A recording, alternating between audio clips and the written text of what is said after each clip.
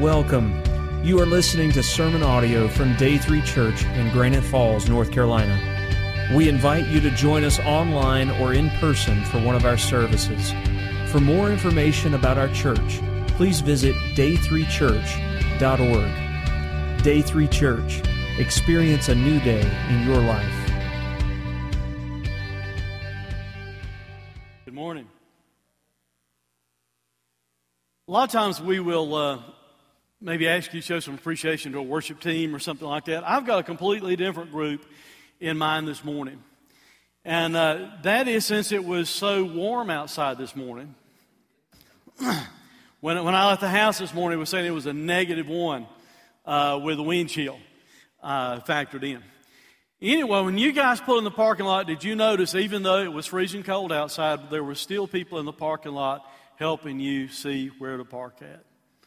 And they'll be in the rain sometimes and stuff like that, but that's kind of a job that flies under the radar. And I think today especially, we need to give them some appreciation for being out there and helping in that way.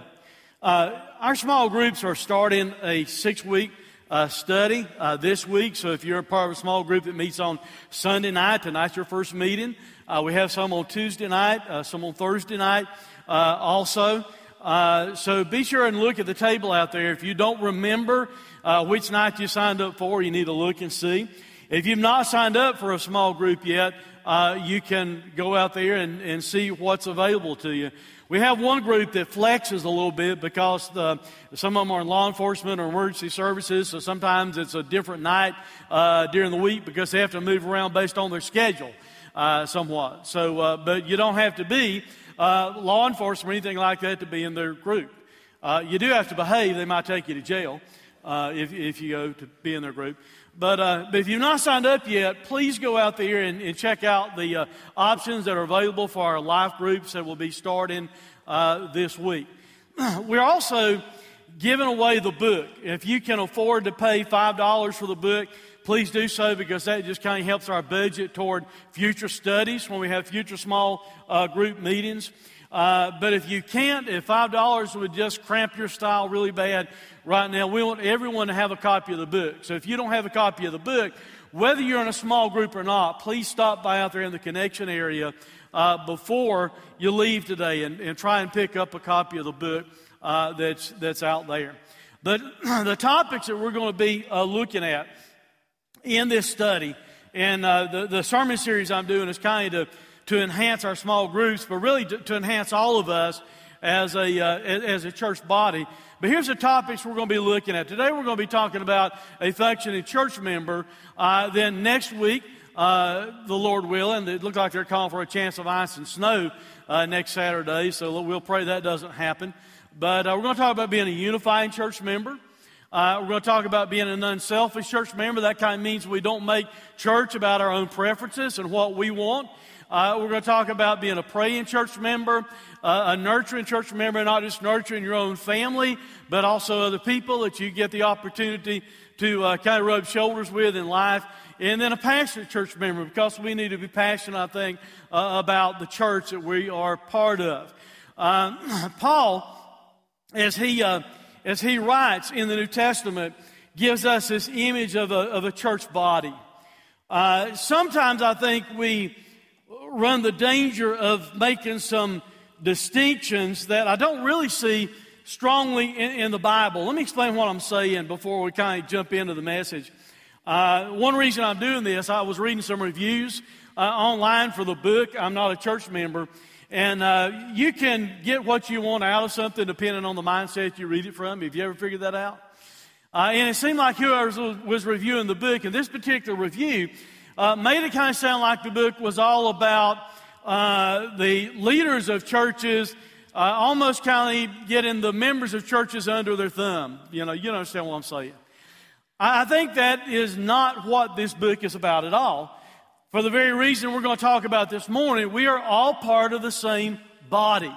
We're part of the same church. Even if someone is a leader or an ordained pastor or a deacon or some other leader in the church, they're still part of the same body. Years ago, I don't know who came up with it, but someone came up with this artificial term called a lay person. I've never seen that in the Bible. Have you ever seen that in the Bible? Because it's not there.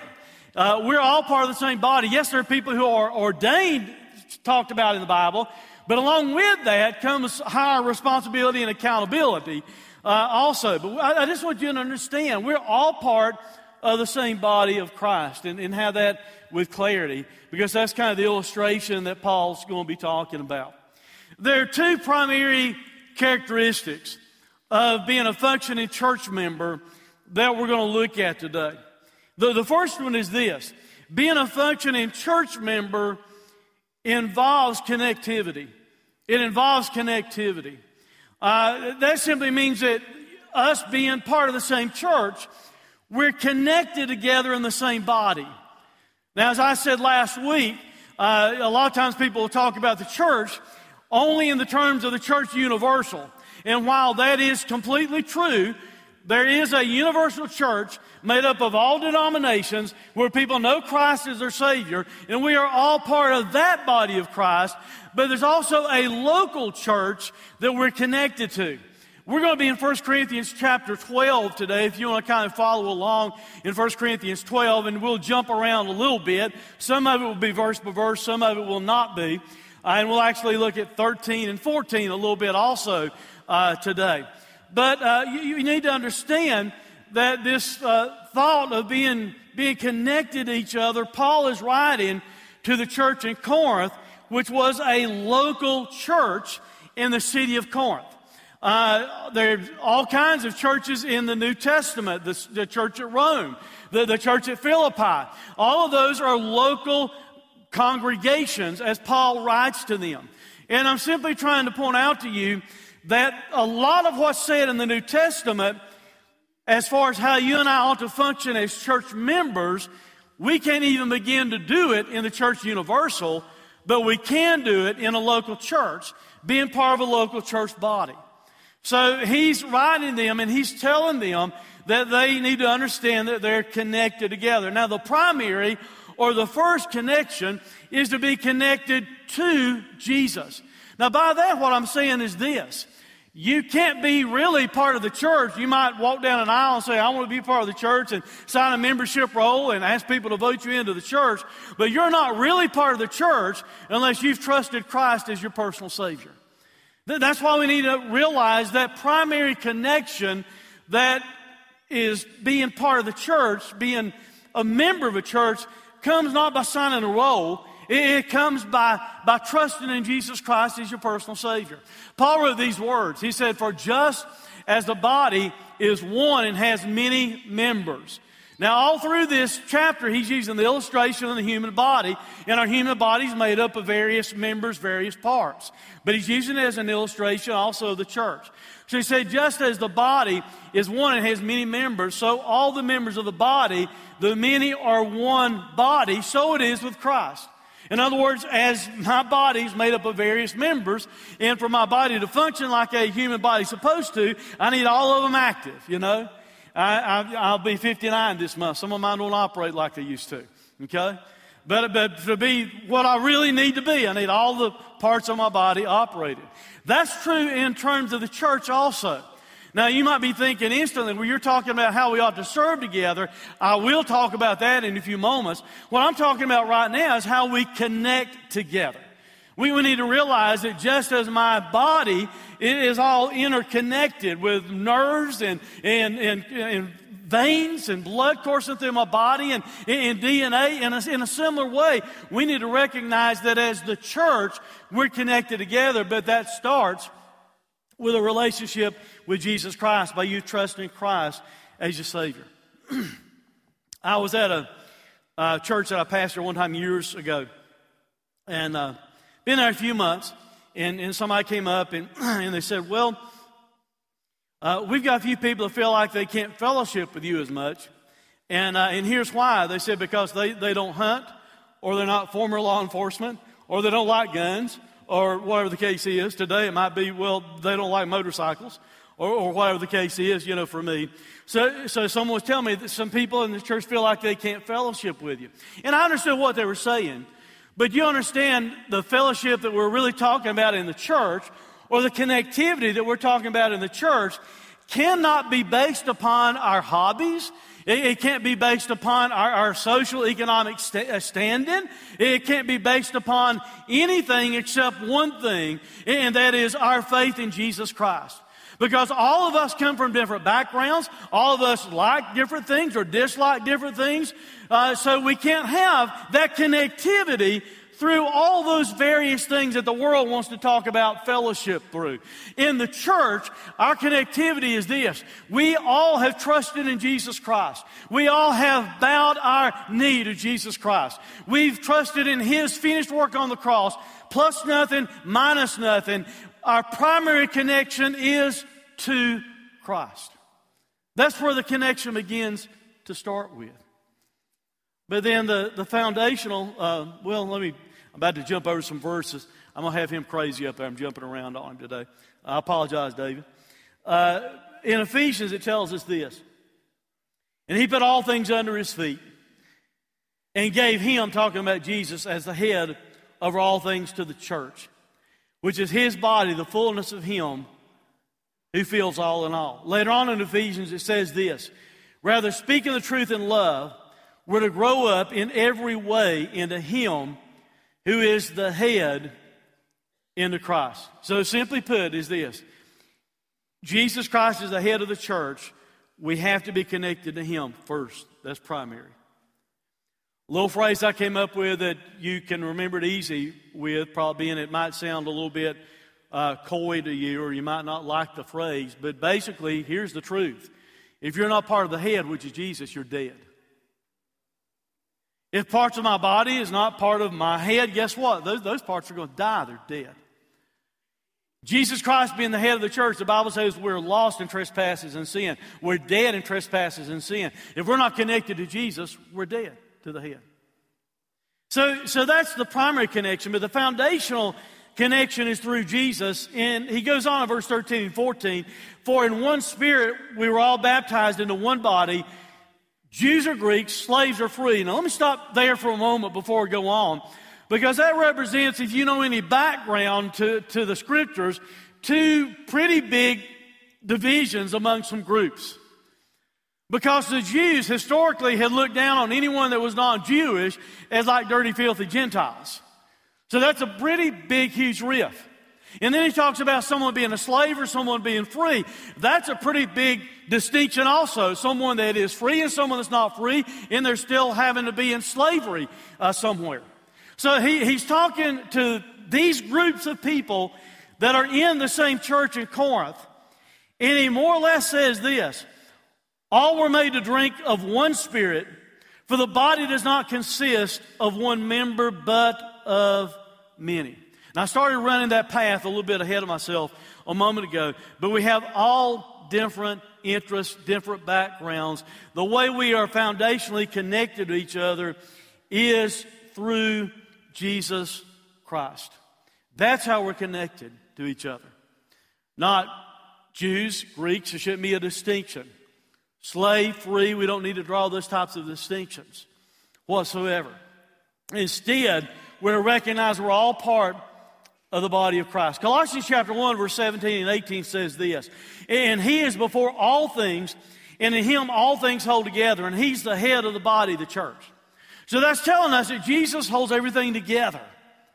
Now, the two pictures that I'm about to bring up on the screen, I have used before in a sermon when I was talking about how Christ holds us together. Anybody remember me talking about laminin in the past? You know, there was a message that Louis Giglio did a few years ago talking about laminin, and it's an adhesion molecule in our bodies. The very Creator, God who made us, decided that that adhesion molecule that holds us all together would look like what? What does that look like? Look like a cross. So I've used that before to talk about how the very Creator of the universe, who made my body and your body, chose to have this adhesion molecule that holds our literal cells together to look like a cross. But the way I want you to view it today is this. You and I, as the church, we are held together by the cross of Jesus Christ. That is our thing that we can fellowship around, that we can rally around. No matter what our different backgrounds might be, we can rally around the cross of Jesus. There's also a relational connection. And the relational connection is with other Christians. The primary connection is to Jesus. We have to be connected to Him by faith. That gives us a foundational connection through Christ to where we're connected to each other. So to kind of explore that out a little bit more, we need to recognize that as Christians, as members of the same church, God desires for us to have this relational connection to each other that goes deeper than just sitting on a chair or a pew, whatever you want to call it, on Sunday morning. He said, if the foot should say, because I'm not a hand, I do not belong to the body, that would not make it any less a part of the body. And if the ear should say, because I'm not an eye, I do not belong to the body, that would not make it any a less part of the body. The background to the church at Corinth that Paul is writing to, it appears that some of those believers, and when you get on over into chapter 14, you can see it clearly, that some of those believers felt like they were disconnected or not as important to the body because they didn't have some of the giftedness that other members had.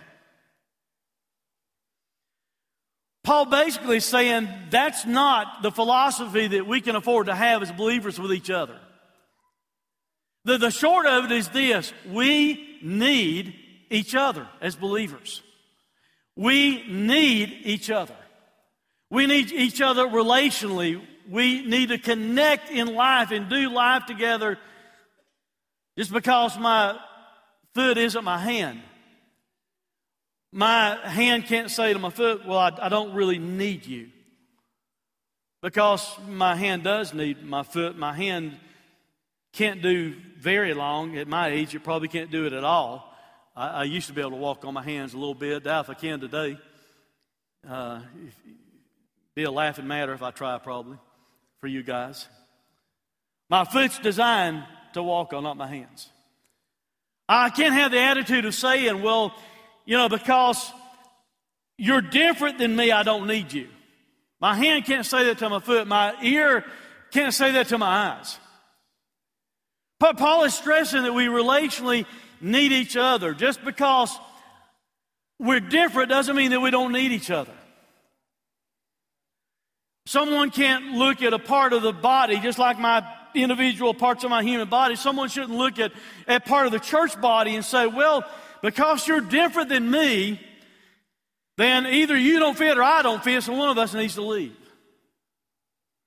And regrettably, a lot of times that can be the mentality of people within a church. Like I said, Paul's writing because there were people that were concerned that they just didn't maybe fit, and they were minimizing their importance in the body. That's one reason I asked you to applaud the people in the parking lot this morning. One, because it was very, very cold outside, and we should be appreciative of what they were doing for us.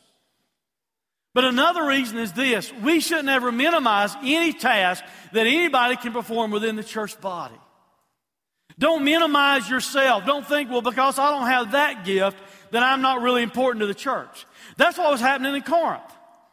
Some people were magnifying spiritual gifts that they had. And people that didn't have those spiritual gifts were thinking, man, I'm not nothing. I can't do that. I can't do the things that they're doing. You need to understand something. Every one of you are a valuable part and a vital part of the church. You don't have to stand up here and sing and play an instrument or try and preach a message. There are all kinds of things that need to take place for this body to function the way that God would love for this church to function. And we'll talk more about that in a moment, but right now I just want you to really get the image that we need each other relationally. Paul writes more about that as we go on in the verses here. In verse 22 through 26, it says, on the contrary, the parts of the body that seem to be weaker are indispensable. And on those parts of the body that we think less honorable, we bestow the greater honor. And on our unpresentable parts are treated with greater modesty, which our more presentable parts do not require.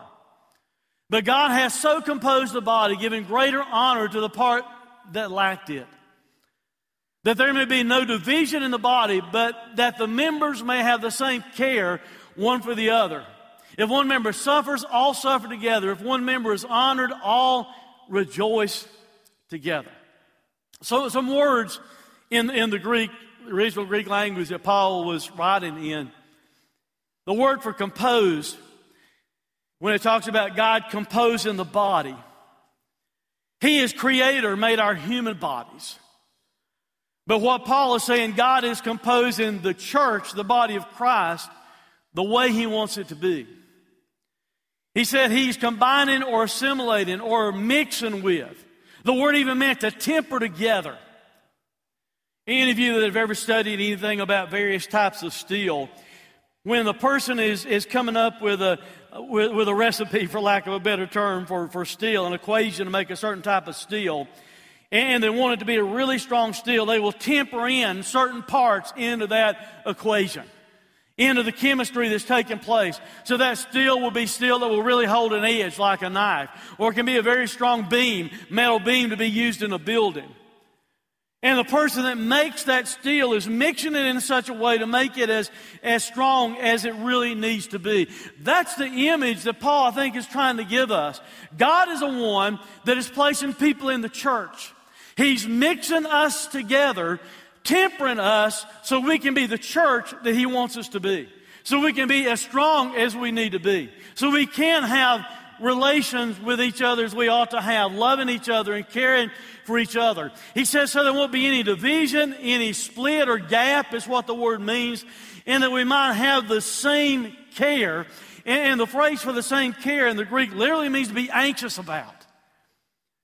A lot of times we're told not to worry, not to be anxious in the Scriptures, but here we're told when it comes to being part of the same church body, we need to be anxious over each other. We need to be anxious about each other. We need to care for each other. We need to love each other. We need to minister to each other. We need to be sure that we're giving honor to people that need honor and those that sometimes seem like they slip by the wayside. I think Paul is saying there are people that are indispensable that maybe we don't recognize how important they are based upon what they're doing in the church body. And we need to be sure we give honor to all parts of the body, even those parts that seem to be going on behind the scenes and hidden a little bit, and you just don't see what they're really doing. And here's the reason he tells us we need to do that. In order that we might have the unity that he's talking about. In order that somebody will not feel minimized because someone else is magnified all the time. There are people who emotionally maybe feel like they're disconnected to the body, like some of the believers were in Corinth, because they didn't have the gifts that somebody else had. That's why we need to strive the best that we can to give the proper attention to every member in the body, to have the same care for each person in the body. He even put it like this: if one member suffers, the rest suffer with it. Now, Paul said the same thing in Romans. We looked at it last week. The illustration, he's talking about the body again. If one part of my body suffers, I know about it all through my body. It might just be my toe that's hurting because I've stumped it in the dark. But because of the nerve endings and everything that's connected all the way to the brain, I know about it. Because of that connectivity that we have. That's one reason we encourage you guys to be involved in small groups, to go out and sign up for a home team. Because it's kind of impossible on Sunday morning for us to filter in and grab hold of everything that you might be going through in your life. And I may not know you're hurting from me being here on the stage trying to preach to you, but if you're in a small group of believers, you can share with them that you're hurting and the difficulty that you're going through. He tells us that we need to suffer with those that suffer. We need to feel it ourselves because they're part of the same body of Christ that we're part of. Now, the challenging part for us is this. When someone else is honored, he says that we need to rejoice. If one member is honored, the rest rejoice together with them. By human nature, that's the difficult part sometimes, because sometimes we'll think, wow, that person's getting all the attention and I didn't get any. And that happens many times. That's why we need to strive to care for each other and love each other as much as possible. To be connected together. More or less, Paul is saying this, that there's no room for failure when it comes to compassion in the body, and there's no room for jealousy when it comes to people being jealous in the body of other believers because of their giftedness. In 1 Corinthians 12:31, the last verse in this chapter, Paul says this, "And I will show you still a more excellent way." That's the end of chapter 12. Logically, what comes after chapter 12? Chapter 13. You guys are still gun shy about being Friday the 13th. You're afraid to say 13, aren't you? What do we tend to call 1 Corinthians chapter 13? The what chapter? The love chapter. Now, I kind of rubbed shoulders with this a few weeks back in a message, but it's in the context of what's taking place here in this study. In chapter 12, he's writing to believers about how they need to be connected together and care for each other and be concerned about each other. When he gets to chapter 14, he's going to deal specifically with some of the problems that they were having. What he does in chapter 13 is to tell the church at Corinth how they ought to love each other. You see, we've taken 1 Corinthians 13 and we've taken it to be something to be used just in weddings or to be used talking about relationships and counseling or to be used for a Valentine's message or whatever the case might be. And there's nothing wrong with those applications, but the context of it is this. The context of it was the church at Corinth was having some issues in their fellowship between each other. Paul is writing to deal with those issues, and he writes to this church, and he says, listen, you need to love each other. Paul says this, he says, anything that we do without love, no matter how good we might think it is or how needed we might think it is, if we're doing something without love, it just sounds like a clanging cymbal or a noisy gong to someone. I've got Zach worried, I think, because I told Zach between the services, did you hear me talking about you in the first service? No, what'd you say? See, Zach's up here playing drums, and Zach playing the cymbals up here as he's playing drums. When it fits where it's supposed to be in the song, it sounds great.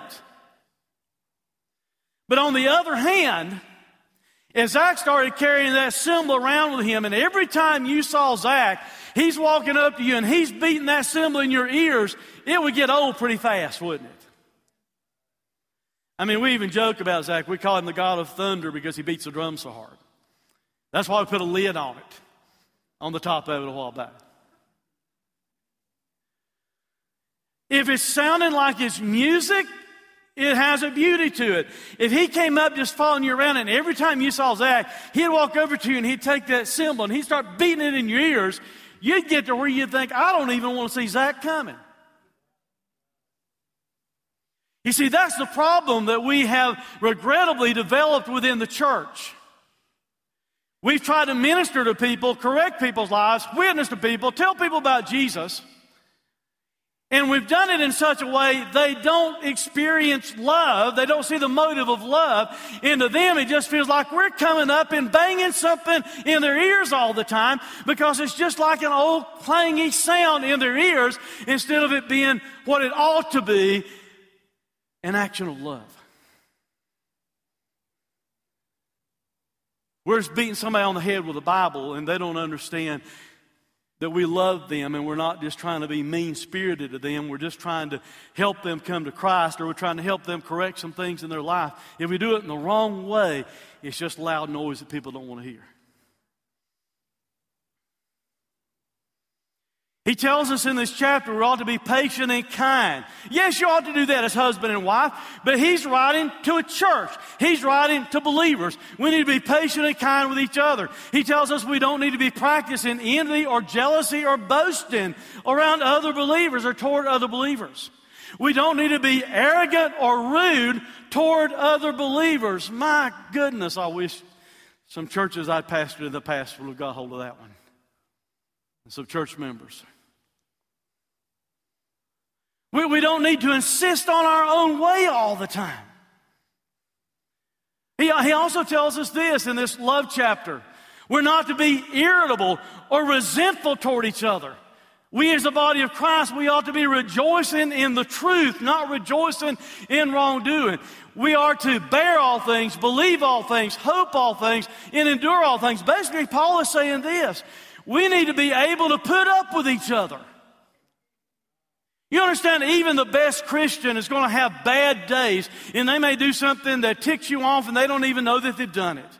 Or something that disappoints you and they have no idea that they've disappointed you. That's why we need to put up with each other. We need to believe all things. I think by that Paul is telling us this. We need to believe the best about people. We need to be fast to believe the best and still believe the worst about people. We need to hope the best for people, hope all things. We need to endure all things. And he writes that to a church, to a body of believers as to how they ought to relate to each other. The church at Corinth was failing to function together as a body of Christ because instead each person was elevating their own desires, their own gifts, what they wanted. It was all about me.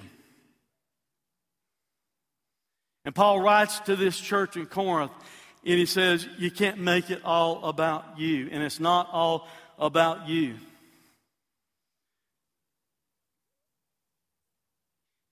And more or less he goes on in the verses we're going to look at.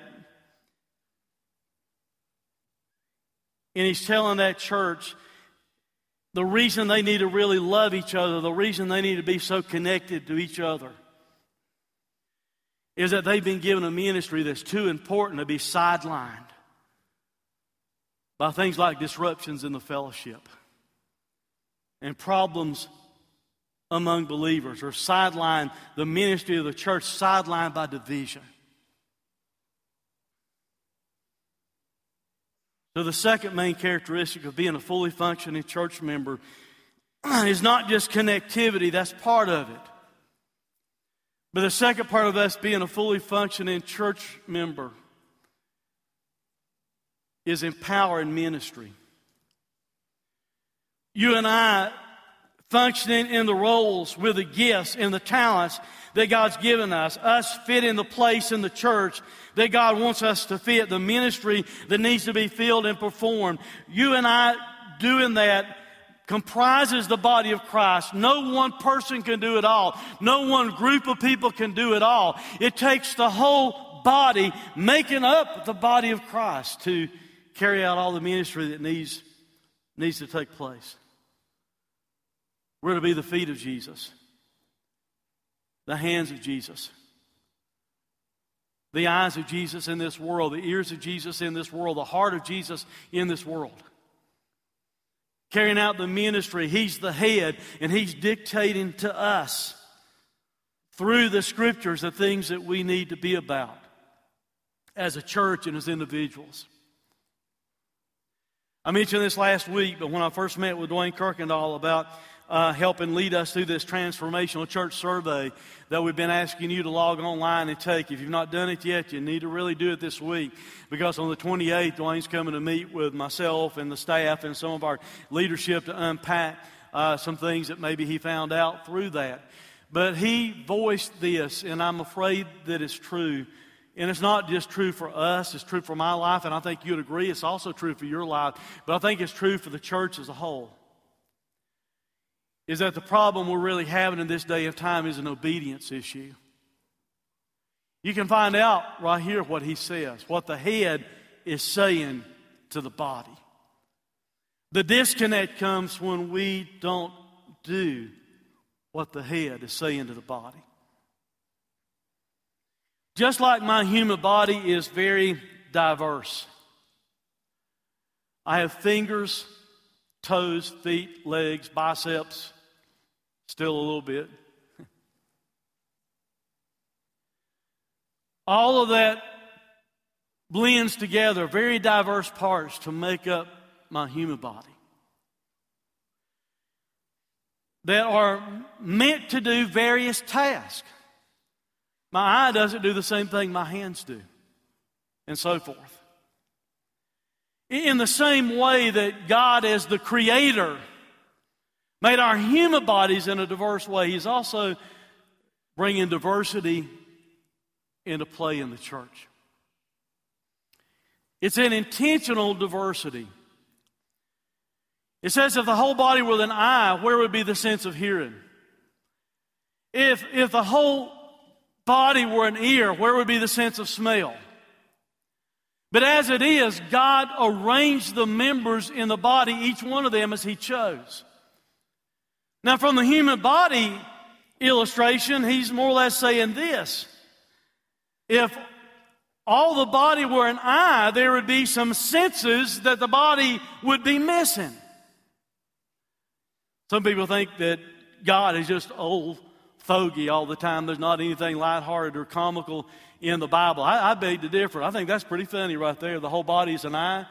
You want to go be walking the streets of Lenore or Granite Falls 1, and here comes a great big old eyeball bouncing your way.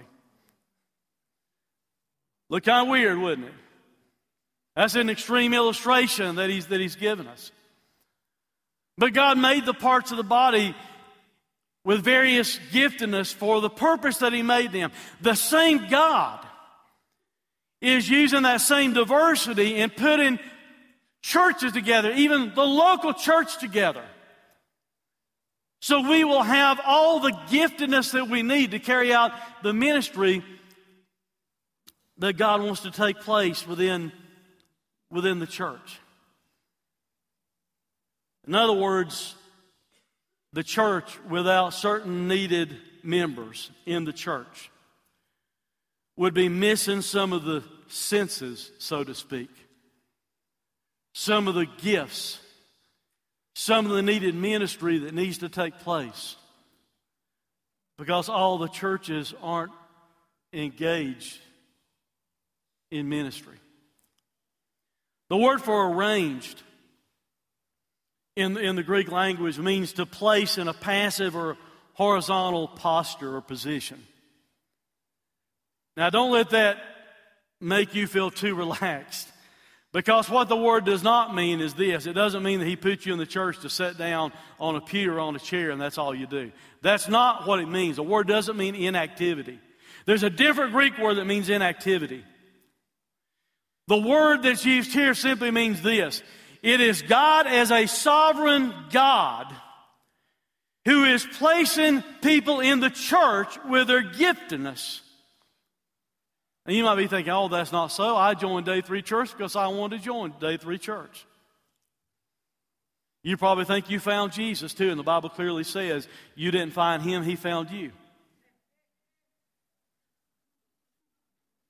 So whether you know it or not, God is the one that placed you here, and He placed you here for a reason. Because we need diversity within the church in order to carry out all the ministry that needs to be done. God intentionally uses diversity within the church. Now, a lot of times when we hear the word diversity, we always think of race. Well, as far as I'm concerned, guys, here's how that stands. We're in the church. We all trace ourselves back to Adam. There's one God that made us. Racism shouldn't even be a question. Should never come into our discussion whatsoever. That's not the diversity that he's talking about. While I would love for us to be as diverse as we could, I'd love to come in here on Sunday morning and see people from every tribe and every tongue. That's what it's going to be in heaven one day. Amen? But that's not the diversity that he's talking about. The diversity that he's talking about is the various gifts that we can bring to bear. The part of the body that he wants us to fulfill. Because it's not just an intentional diversity, it's a purposeful diversity. In verse 19 through 21, we find these words. If all were a single member, where would the body be? As it is, there are many parts, yet one body. Yet the eye cannot say to the hand, I don't have any need of you. Nor again the head to the feet, I have no need of you. I alluded that to a moment ago. I mean, how crazy would that be for me to look down at my foot and say, yeah, I'm ticked off you, I'm upset at you, you just go on somewhere else. Because I need my foot. Day 3 church, for Day 3 church to be all God intends for it to be, we need each and every member figuring out how God made them, how God wired them, how God wants to use them in the ministry of this church to make us to be the body that He really, ultimately, and totally wants us to be. He goes on and says more about it in verse 27 through 30. Now you're the body of Christ and individually members of it. And God has appointed in the church first apostles, second prophets, third teachers, then miracles, then gifts of healing, helping, administrating, the various kinds of tongues or languages. And then he asks a question, are all apostles, are all prophets, are all teachers? Do all work miracles? Do all possess gifts of healing? Do all speak with tongues? Do all interpret? And the word that he used for appointed there is the exact same word he used for arranged. God is a sovereign God, and He's putting into the church people with various gifts. Some are apostles, some are prophets or preachers, some are teachers, some God may use to perform miracles. But the structure of that in the Greek, those questions that Paul is asking, in the Greek it demands a no to each and every question that he's asking. In other words, not everyone performs all of those gifts. Everyone's not an apostle. Everyone's not a preacher. Everyone's not a teacher. Everyone might not have a gift of healing or a gift of language or whatever it is. Everyone doesn't have all those gifts. Because we need all the various gifts that each have rolled together into the church to make the church be all that it ought to be. We ought to be thankful for that kind of diversity. It'd be kind of boring, wouldn't it, if you showed up at church on Sunday morning and everybody looked just like you? I would get sick of looking at bald heads. I have to look at mine enough in the mirror. I don't want to show up at church and everybody look like me. Or everyone think they're supposed to act like me or be me. We need the diversity. Thank God that we look different, that we can enjoy the distinctions that we have, that God's given us. But it's not just how we look, it's the gifts that we have. It's the talents that God's given us. We ought to be so thankful that we don't all have the same ability. Can you imagine the chaos that would take place if on Sunday morning everyone decided, I'm going to come up on stage and I'm going to sing with John this morning? I mean, if everybody did that, can you see all of you guys up here trying to fit on the stage trying to do that? Who are we leading in worship? Or if everyone decided, hey, I'm going to come up and I'm going to help the preacher preach this morning, and everyone come up and help do the message. Be a lot of chaos. We ought to be thankful that we have individual gifts. You see, really that ought to take the pressure off, because the God who made you and the God who saved you knows exactly the abilities and the talents He's given you. And all God's asking you to do is just be you.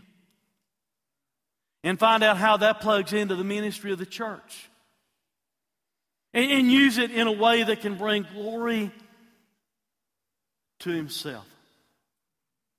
What's the goal of it anyway? What is the goal of us being connected together? What's the goal of us being the body of Christ? Where are we trying to empower ministry by each person doing their part? Well, when you go beyond chapter 13, the love chapter that we've already talked about, into chapter 14, I'm going to read some highlights for you. And you'll see the goal is building up the body of Christ. On the other hand, the one who prophesies speaks to people for their upbuilding and encouragement and consolation. But the one who prophesies builds up the church, so that the church may be built up. See, some of the background of that, there were people that were, as I said earlier, they were elevating their gifts, especially the gifts of tongues or languages. I think that's caused a lot of confusion in the church many times. When you read it in the King James, if you'll notice, the word unknown in the King James is in italics. That means it didn't exist. If you'll do a word study for the word tongues, it actually means languages. And it talks about someone interpreting it, someone telling and explaining the meaning of what is said, because that's what builds up the church. If someone just stands up and starts speaking and who knows what, that doesn't build up the church, because no one understands what's said unless someone's gifted to interpret it. On the day of Pentecost, the miracle was everybody heard it in their own tongue, heard it in their own language. But what Paul is correcting, no matter what your theology might be concerning tongues, what Paul is definitely correcting is this. People exalting their gifts and the way they were practicing their gifts were not building people up. The goal of you and I being connected together, the goal of us fitting our place in the church and using our gifts in the church is so that people can be built up. When everyone comes together, each has a hymn, a lesson, a revelation, a tongue, or interpretation, and they say, let all things be done for building up. It'd be pretty confusing and chaos in church all the time if we did kind of what I described earlier. Everyone trying to do this or that.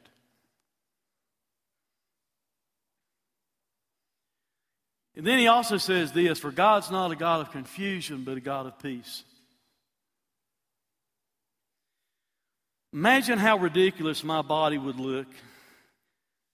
I shouldn't hesitate there. I'm waiting for Lynn Crump to put in a little zinger or something. He normally does that to me. That's his giftedness in the church sometimes, to give zingers to the preacher. But imagine how ridiculous it would look if all of a sudden every part of my body decided, I'm not paying attention to the head. Not going to do what the head, what the brain tells me to do. I'm just going to do my own thing. Be pretty chaotic, wouldn't it? That's why you and I as the church, we need to recognize as a local church, God's connected us together so we can love and care for each other. Jesus Christ is the head. He needs to dictate to us the ministry that we're performing and what we do as a church and as individuals. And all of us carrying out the ministry God has gifted us, instead of looking like some type of uncoordinated blob, we can look like an athlete that's performing in the way, the best that he can. That's the way the church ought to be for Christ. There's two extremes that we need to avoid in the church. One extreme is this. The extreme of being so prideful of the gifts that God has given us that we get lifted up in pride and make it all about us and what we can do. But there's a second extreme that's just as detrimental in the church, and that's the extreme of you thinking you can't do anything for Christ. Of thinking you don't have anything to bring to the table. Because the truth is this. All of us who know Christ as our Savior are members of the body of Christ. And He has something for all of us to do. We're to minister to each other. We're to reach a lost and dying world. The only way the church will ever accomplish that is if everybody is doing what God's called them to do. We get ready to do this thing called an invitation. I want to remind you, earlier in the service, I told you that the primary connection is Jesus. The pathway to being part of the body of Christ is trusting Christ as your Savior. And if you've never done that, I hope during this invitation time you will pray and consider giving your life to Jesus. If you've already done that, and yet you would have to admit to yourself right now you're not as connected to other believers as you should be, can I stop and say something? I kindly think all of us could confess that. Amen? We're not as connected as we should be to other believers. Then how about praying and saying, God, help me do something about it. Help our church do something about it. And if also, as you reflect and pray over being the body of Christ and wondering how you fit in to the body, if you would have to admit before God you're not doing everything God's called you to do, then I think it'd also be a good time to say, God, help me figure out. Show me, use me in Day 3 Church the way you want me to be used. Let's pray. Father,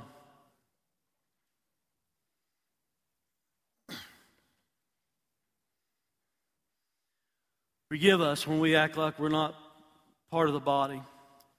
Forgive us when we don't love each other, when we're not concerned for each other, when we're not anxious for each other as we should be.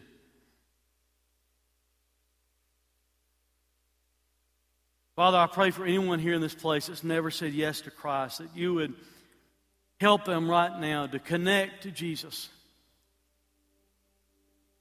But Father, I pray you help the rest of us to have this burden, this desire to connect to each other. And Father, I pray you help all of us to evaluate where we are